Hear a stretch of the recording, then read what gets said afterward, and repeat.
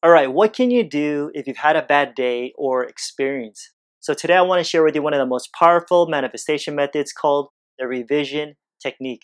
And it's best to do this when you're in a drowsy state, like when you're barely waking up or going to bed, because your mind will be more receptive. And it basically goes like this: you take an event, it could be anything, something that didn't go the way you wanted it to go.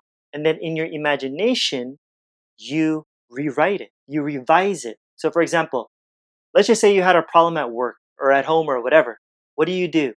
As clearly as you can see it in your mind's eye, you take that scene and you revise it to the way you wish you would have experienced it.